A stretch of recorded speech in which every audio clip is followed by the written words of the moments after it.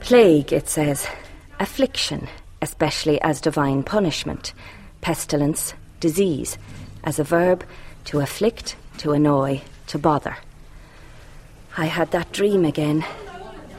And again I reached out my hand to the prophet's cigarette and drawing it to my mouth, guided the light and breathed in 2, 3, 4 and out 2, 3, 4, sucking the warm smoke down deep, deep, deep as I danced once more to the strains of the Plague House Orchestra.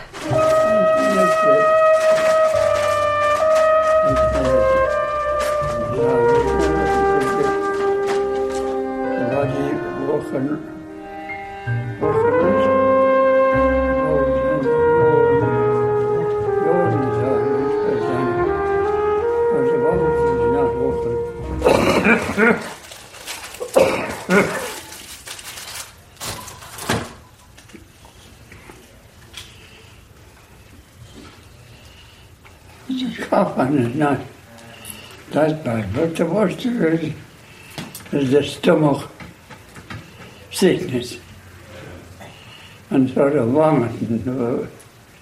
That's the worst item.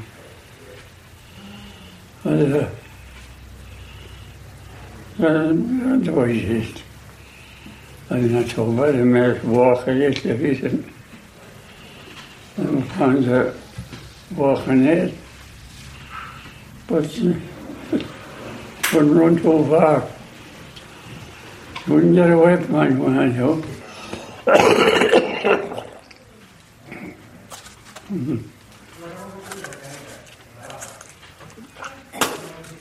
Nowadays I smoke about 40 a day, which is actually down. I used to smoke about 60.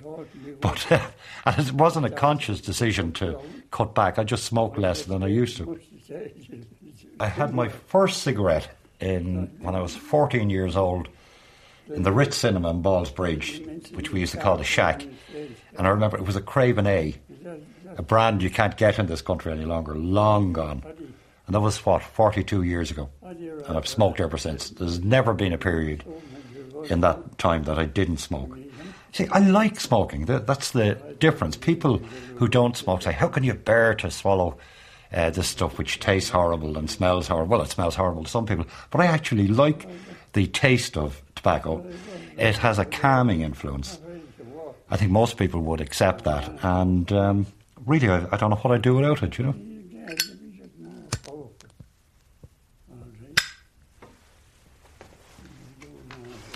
I am a smoker, and I shouldn't be, but I would like to tell you a story, the story of what smoking has done to me. It has destroyed my life. It has literally destroyed my life.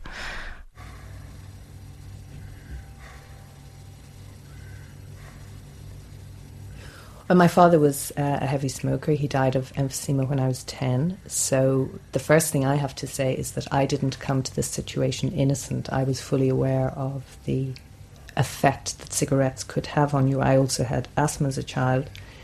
And so I knew what I was doing. And I am really at a loss to understand exactly why I did it. When I was 16 years old, I was doing a French exchange, and where one young woman was meant to come over from Paris to my house for 2 weeks, instead she insisted on coming with her best friend for 1 week. And these two young women were very sophisticated and rather disdainful of everything in Ireland, and me in particular. And I got it into my head that I would try to become a very sophisticated person. And at that time one could smoke on top of the bus. And I made a deal with myself that I would learn how to smoke without coughing and choking before this pair went back to France, and that I would just be very sophisticated on top of the bus. This is when I started to smoke. But I could only smoke in holiday times because I was away at school. And unfortunately, it's just something I have kept on doing. I smoke 30 to 40 cigarettes a day.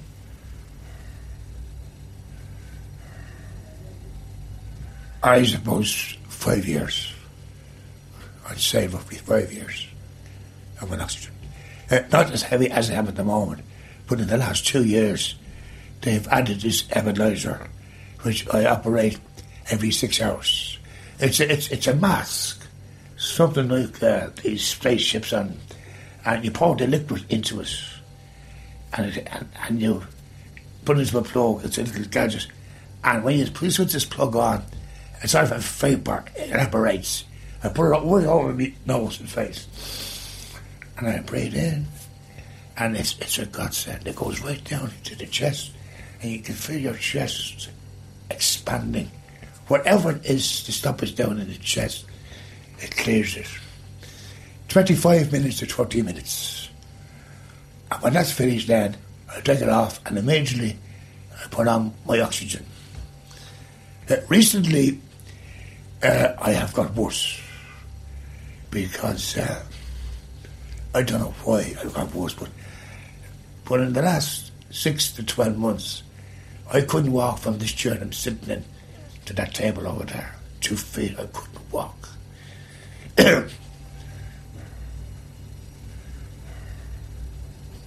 I was a bus conductor. This is my whole problem.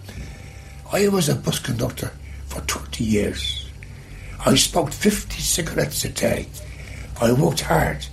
I worked double days, 18, 20-hour day. I came out of this house at 1 o'clock in the morning. I was back down on a bike, car, a bike. Straight to the Cunningham Road, done my stuff, back home, maybe a 2 hour sleep, after breakfast, up again, out at 12 o'clock that night.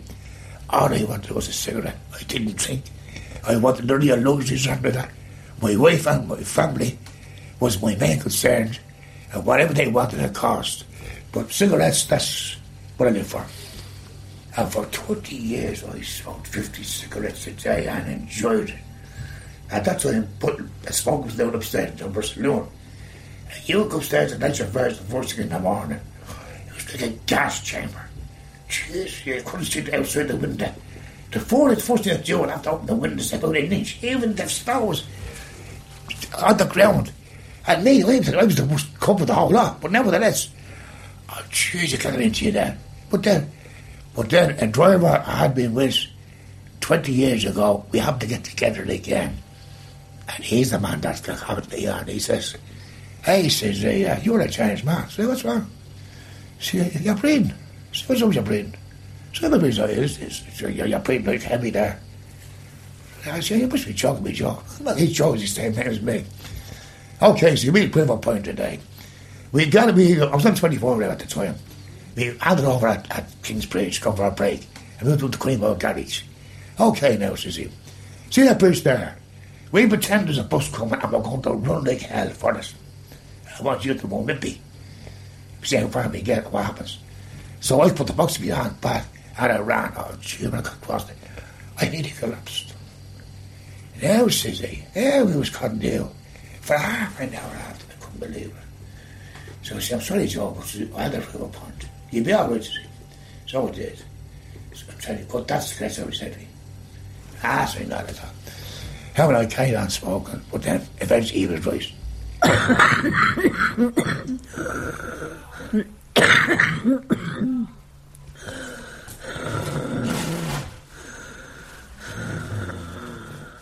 When I was pregnant with my first child, Leslie, I remember coming from the youth centre, and there was a priest, and I was able to do cartwheels when I was pregnant. And I remember him saying, oh my God, he says, look at her, but that's how fit I was.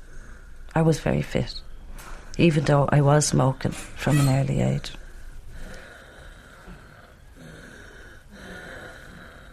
My friend smoked, and it was just cool to be smoking, Everybody smoked at the time, so it was good to get in with the crowd that smoked, I took a cigarette when I was 10.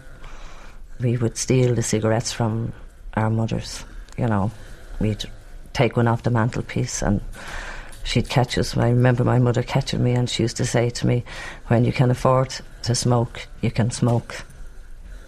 And then I also I feel very bad for saying this, myself and my brother and my friends, we used to follow people who smoked, and we would pick up their butts and we'd take them home and put them into a pipe belonged to my father and crush them all up, and we'd sit there smoking up in the bedroom, you know. So it was just the thing to do, smoking, you know. We did it. I remember when I was 11 and a half and I was making my confirmation in Ringsend Church, and all I could think of was that I'm going to give my mum some of this money and then I'm going to spend the rest on cigarettes. You know, I'm going to have plenty of money left for the smoke, to buy my own smokes. I did love them. I have to say that I did love smoking. I did. So did most people of my generation. Probably the lucky ones that didn't smoke, you know. I just loved smoking. I loved to have a cigarette. I enjoyed them. I did enjoy them, I have to say. I enjoyed them. Pain was very discomforting, you know. Like, you can't eat in your stomach. It's terrible. You can't eat when you're in pain, because it's good. I think that's all I have to say, because I make us exhausted.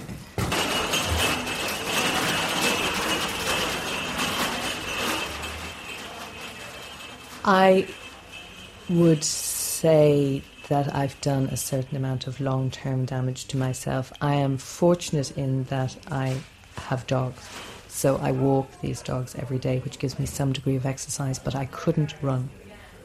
And I don't think that I could play a game of tennis or do anything that strenuous over a long period of time. I think that kind of degree of, what do you call it, fitness is gone.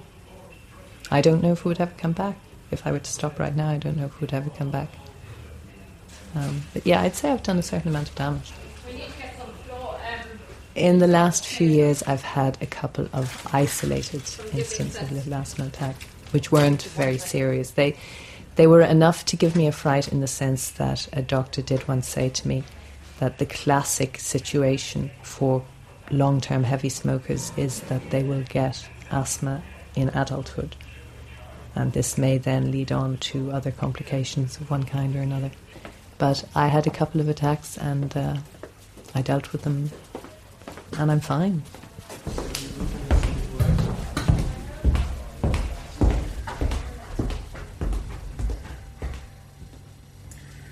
I remember we done in 1986, a fit as mad as it was. After 2 years, I used to walk everywhere, from Thomas Barn into O'Connell Bridge, no problem. And this particular evening, I left O'Connell Bridge, I got as far as Queen Street, and I started to breathe. Couldn't get me breath. I did plan to lit up cigarettes, carried on up as far as Thomas Street, rest again. Yeah, something like that. So I carried up as far as Thomas Barn Bridge, and I rested there for about half an hour, about 2 cigarettes. I walked to the house, and from that on then it started. I used to gauge.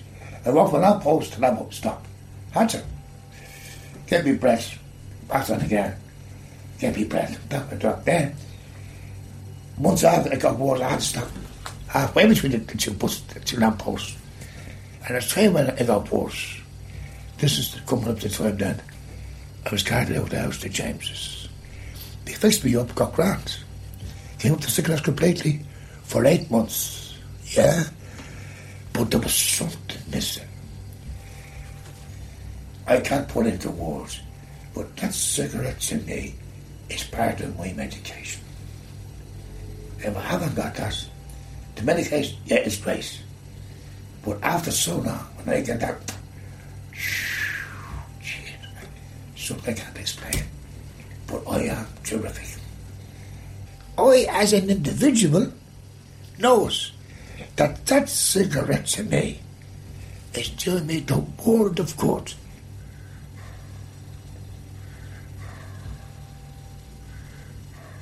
I think anybody who smokes feels adverse effects. Eventually, it affects your breathing. Now, to varying degrees, you get people who are quite ill and who can't breathe at all. But anybody who smokes even quite a small amount will notice a certain amount of breathlessness. You won't be a professional footballer and smoke. Although, startlingly enough, a number of sports people smoke. Not heavily, but they do smoke. But it is bad for you, and you can feel it. You can feel it on your lungs. Other than that, I don't feel any ill effects. One element of the deleterious effect of smoking, which a lot of people don't realise, is it affects your eyesight eventually.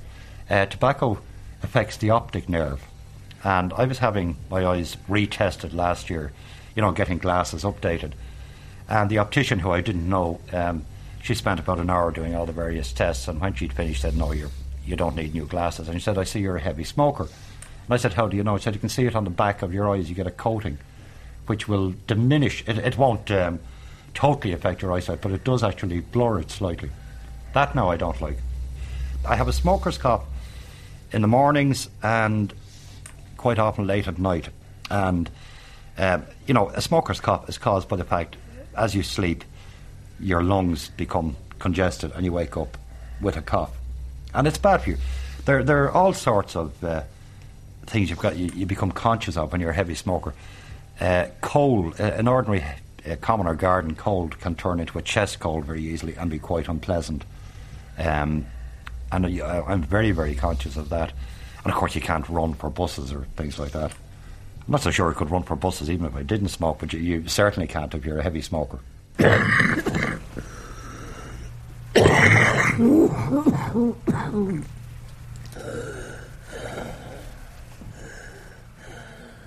I was married and I had my daughter, and the doctors would ask, "Did you smoke?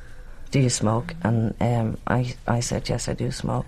And he said, "Well, I'd advise you to give them up while you're pregnant." So I went home and I says, "I have to give up smoking because I don't want to harm the baby. I don't want to have a small baby." And I started to try. And I sat down when I came from the hospital and I said, "I'm off the cigarettes. I'm not smoking anymore. The fags, I'd call it. I'm off the fags." And I lasted an hour. I shook. I sweated. I needed a cigarette. I had to have a cigarette. And I lasted 1 hour. So I said, "Well, I'll just have one. And after that one, I won't have another one." And then I lasted about another 3 hours because I was saying, "This is for my baby." I was 21 and I was pregnant, and I was saying, I can't do this. I can't harm my baby. And I continued on to smoke through my pregnancy. And I continued on to smoke through my second child. And I had a miscarriage then, which they put down to smoking. They said if you didn't smoke you wouldn't have a miscarriage. I have 4 children and I had 4 miscarriages. And I'm actually dying for a cigarette sitting here now.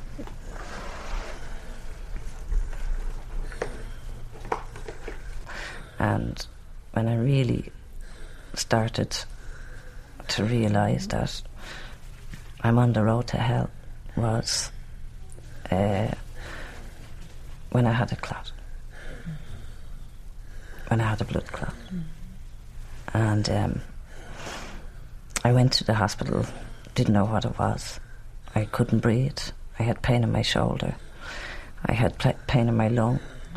And I could feel my lung rubbing up and down. And going along in the car, I was with my husband, I was saying, give me a cigarette. Before I go in, I have to have a cigarette. Up until I went into the door of the hospital. And I'd have a packet of mints because I knew that at this stage that they would be giving out, well, do you smoke? And what are you smoking for, But they diagnosed that I had a pulmonary embolism, which is deep vein thrombosis. And that was my first one. And I swore to God that I would never smoke again. And when I was in the hospital, I actually didn't stop smoking.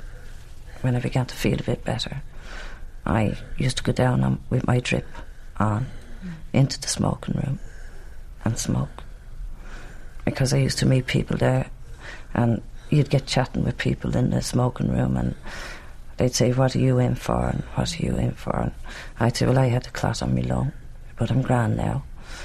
This heparin is breaking it all up." And I'd say, "And what are you in for?" And he says, a fella said to me, he said, he says, "I had a heart attack." And I said, "And here we are with cigarettes. We're still smoking." And he says, "Well, I can't stop." And I said, "Well, I can't stop either."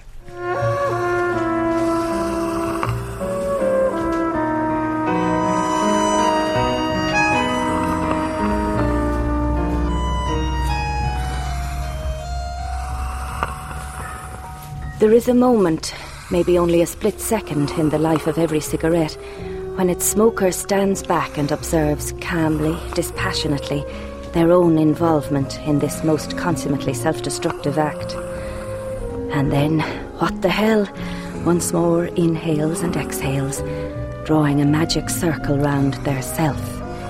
It won't hurt me. Not this time. Not this fag.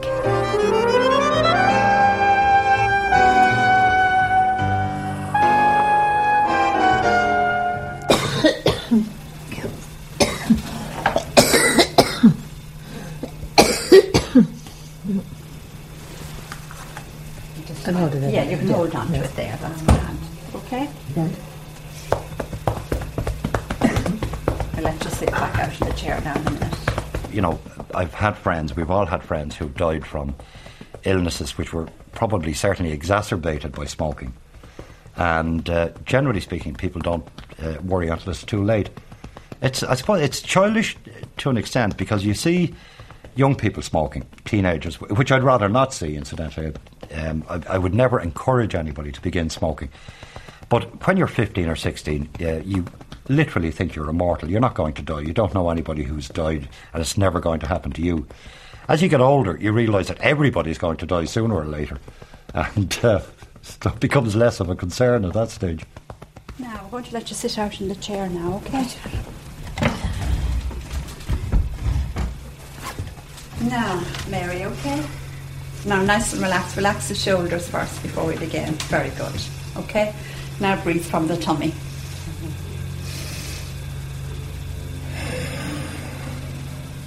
Now, deep in, nice and relaxed. And out through your mouth. And sit up to cough up. Just put it this way. You have some longing for something in your life. But well, what it is, you would do anything to get that.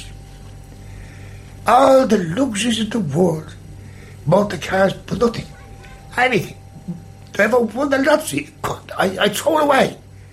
There you are. If a fella comes to me and says, "There's your lottery, £250,000, and there's a cigarette." You's way to going nuts, man, don't worry. I take the cigarette. I'm content.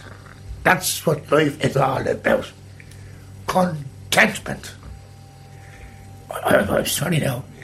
I don't mean to be... This is me. All I want is one cigarette at 3. If I don't get that, I'm up the wall. As a matter of fact, there's a nurse there in James's hospital, and she'll verify this. But I was going mad for a cigarette one night. I couldn't convince her I was different to anybody else. I want that cigarette. After half an hour, she eventually agreed, and I told her, "Nurse, I'm going down this hall to have this smoke. And I ain't bad looking bad to you now, but I guarantee you, when I come back up here, I'll be a new man." I went down, I grabbed that cigarette, and the way back up, the nurse couldn't believe it. "Mr. Carney," she says, "you're right." She says, "You are a new man. Now see, That's what a cigarette to me means. To others, it could be their death. To me, it's life. I still smoke, because that's, by God, is a cigarette. Self-inflicted, call it what you like. I know it won't do me harm. I know. I have had a form of breast cancer, and I have come through all that, and I'm absolutely fine now. But the reason that I bring this up is because my sister died of breast cancer when she was 34, and in many ways I found the fear of developing the disease a lot worse than actually coping with it once I'd been told I had it. In some ways, I don't put much credence in panic and fear, because I think you deal with things when they happen to you, and if you worry about them, if you're afraid of them all the time, then you're dealing with them anyway, whether they happen to you or not.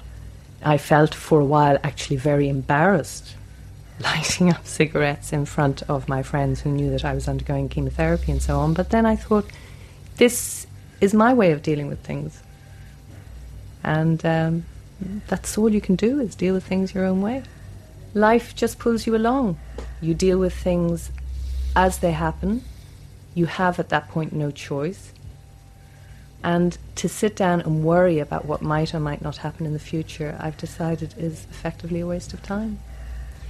So I acknowledge the fear, and I understand why I should be afraid, but in some ways that will just make me nervous enough to light another cigarette and get on with it.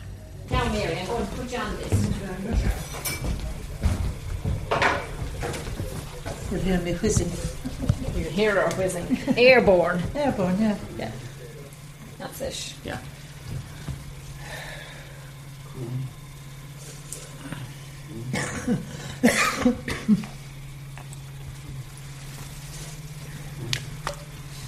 Yep. Now, Mary.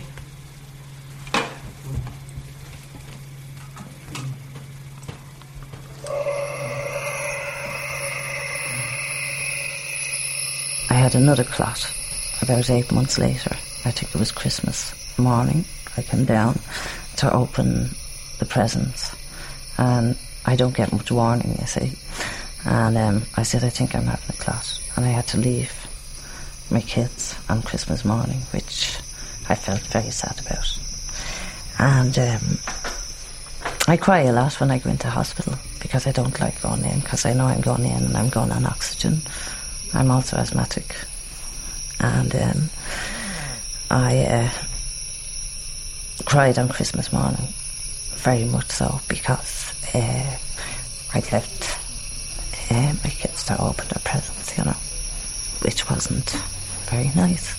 So I felt guilty over that, you know, so it was diagnosed as I had had another clot. And then on my next clot, I had said then, I am going to stop, I'm really going to stop. I didn't stop. I gave my cigarettes to the nurses, and I said, will you take them and don't give them back to me, I'm never smoking again. And then I was down in the smoking room, and I was asking people for a cigarette, and then I said, God, I can't be doing this. And I used to flush them down the toilet, and then I went back up and I begged the nurses to give me back my cigarettes that I couldn't manage, and reluctantly they didn't want to, but they did. And I went back down. I used to look out the smoking window, and I used to say, ma'am, you got to help me to stop smoking, for my sake, for the sake of the kids, for the sake of Martin, who's had to put up with me through my illness. I had a clot when my eldest daughter was 13, which is a great occasion when your daughter's a teenager, you know, your first daughter, and I was in hospital. I felt very bad about that and thought I'd stop then, and I didn't, because I felt guilty. I had a clot when I had 2 World Cups. I'm a soccer fanatic.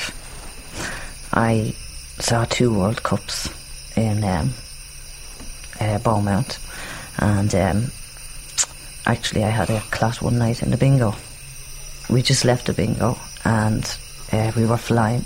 And when we got to the hospital, it was very funny because there was a nuclear exercise on. And at the time, I went in, I was put beside people, and they had, everybody was pretending to be sick. And I was put in beside a man with false things on him, false scabs or burns and this and that. And I remember a doctor coming in and I was going, and he said, are you for real? You know, and it was funny, you know, and I was trying, I was saying, no, they know me in here. I think I'm having another class. And of course they dashed then.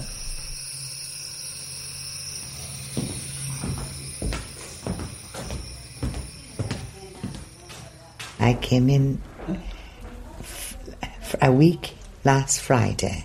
I just can't check the date. Now, really, I was not able to walk. Emphysema in my lung. And breathing. I lie like this always. I don't lie down. I've had very, very frightening experience. I panic. No air comes to me. And I do think I'm just going to go. No air comes to me. It just stops. I'm able to deal with it, but of late I have got a lot worse with the panic, you know.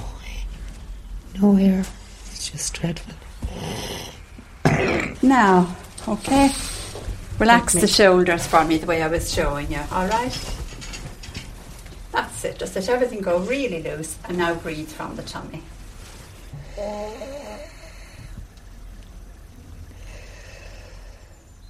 I had a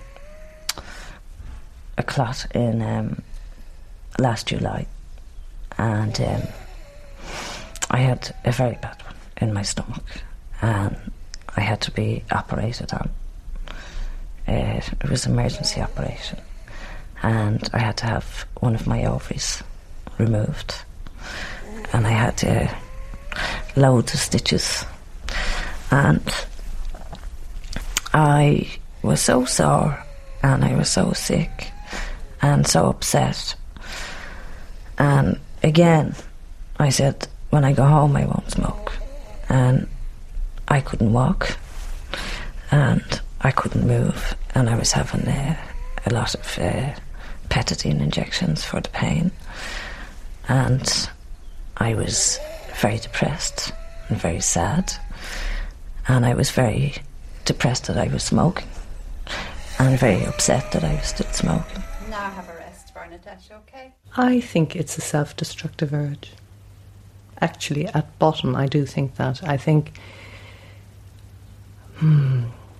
we're told that we mustn't smoke because it's bad for our health, because we can get cancer, we can get emphysema, we can get this, that and the other. And I think while we take that in at one level, at another we think, well, why not? You've got to go somehow.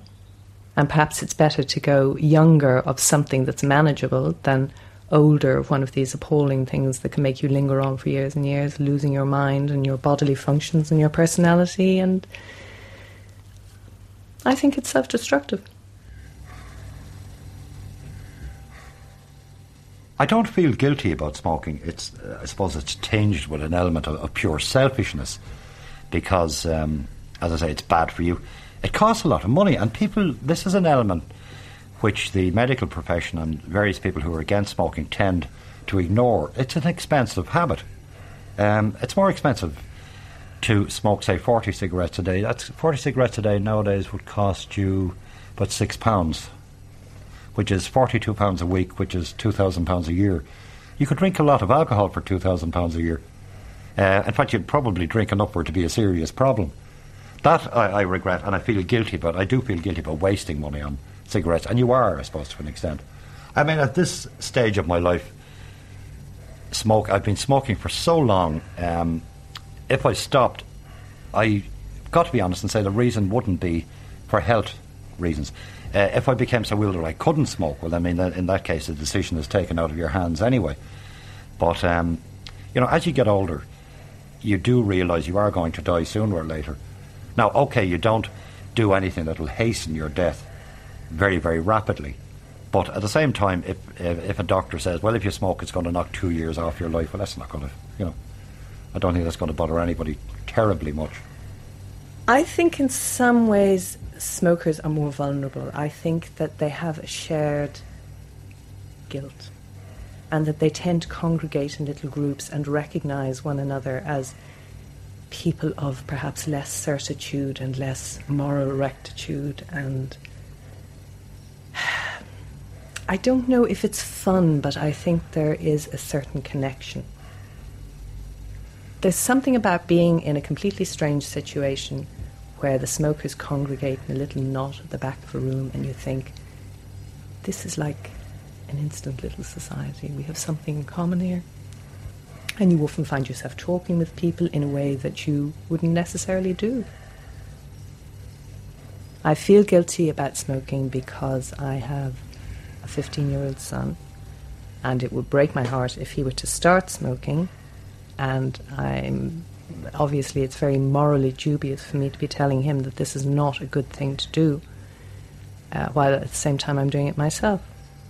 And I'm angry with myself because I think it's a great waste. It's an enormous waste of money. I actually hate the smell of cigarette smoke, so that we live permanently winter and summer with every window in our house wide open. Everybody's frozen. It's not a particularly intelligent way to live, especially as we don't have central heating. But this is a fact. I hate the smell of cigarette smoke, and I feel very, very embarrassed when I go to the houses of non-smoking friends. When death comes, it comes. That's it. After death, we may get some. How it happens. Nobody knows that. If you did, you wouldn't do that. I smoke, as again, I can't say, I smoke that 3 cigarettes a day. Nothing in the world means nothing to me. Those 3 cigarettes. To me, it's me. It's me. Those 3 cigarettes are me. Others guilty like. That's me. I don't mean if I'm making sense of whatever it is. If anybody realises what cigarettes does to them, you'd rather just get yourself shot. The agony and the torment that I went through, you're no use to people sociably. People around you, you're a burden on people. And also your wife and your family, they're also worried about you. Everybody's concerned. You as an individual want a cigarette. Just give them up. That's it. That's the way it is. Don't even try to say, I'll have just one. That's the one. That's the problem. One lays on to 10, 20, 30. That's it.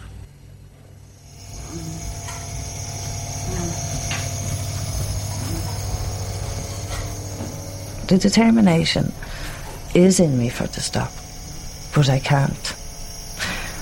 I just can't. It kind of calms me to smoke, but has me hysterical that I do smoke, Every cigarette that I put in my mouth, I don't want to put in my mouth. It sounds terrible, but fright makes me smoke. And I live on a knife edge. I do live on a knife edge. Because I worry about having another clot, and I pick up a cigarette with worry, and I smoke. And that sounds, I know, ridiculous, but I do. And probably if I didn't smoke, the chances are I might not have another clot. But the chances also are that I have done the damage, and that it may be irreversible. And I don't feel like I'm going to die. I don't feel like I'm going to die. But I feel that they may kill me in the end.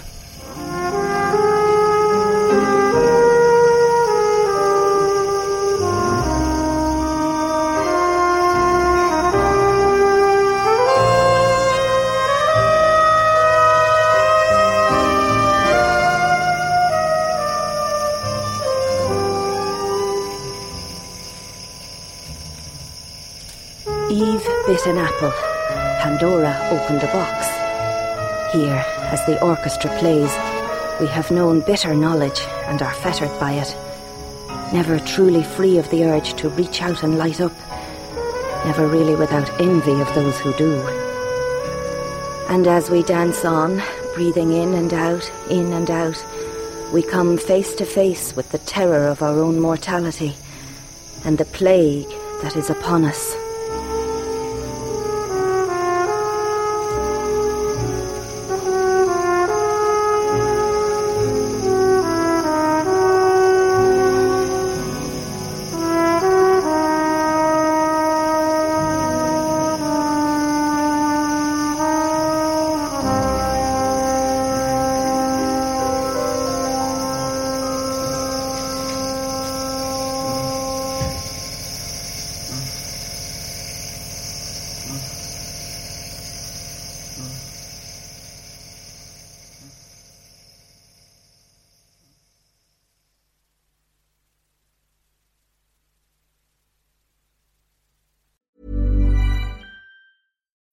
When you need mealtime inspiration, it's worth shopping Kroger, where you'll find over 30,000 mouth-watering choices that excite your inner foodie. And no matter what tasty choice you make, you'll enjoy our everyday low prices, plus extra ways to save, like digital coupons worth over $600 each week. You can also save up to $1 off per gallon at the pump with fuel points. More savings and more inspiring flavors make shopping Kroger worth it every time. Kroger, fresh for everyone. Fuel restrictions apply.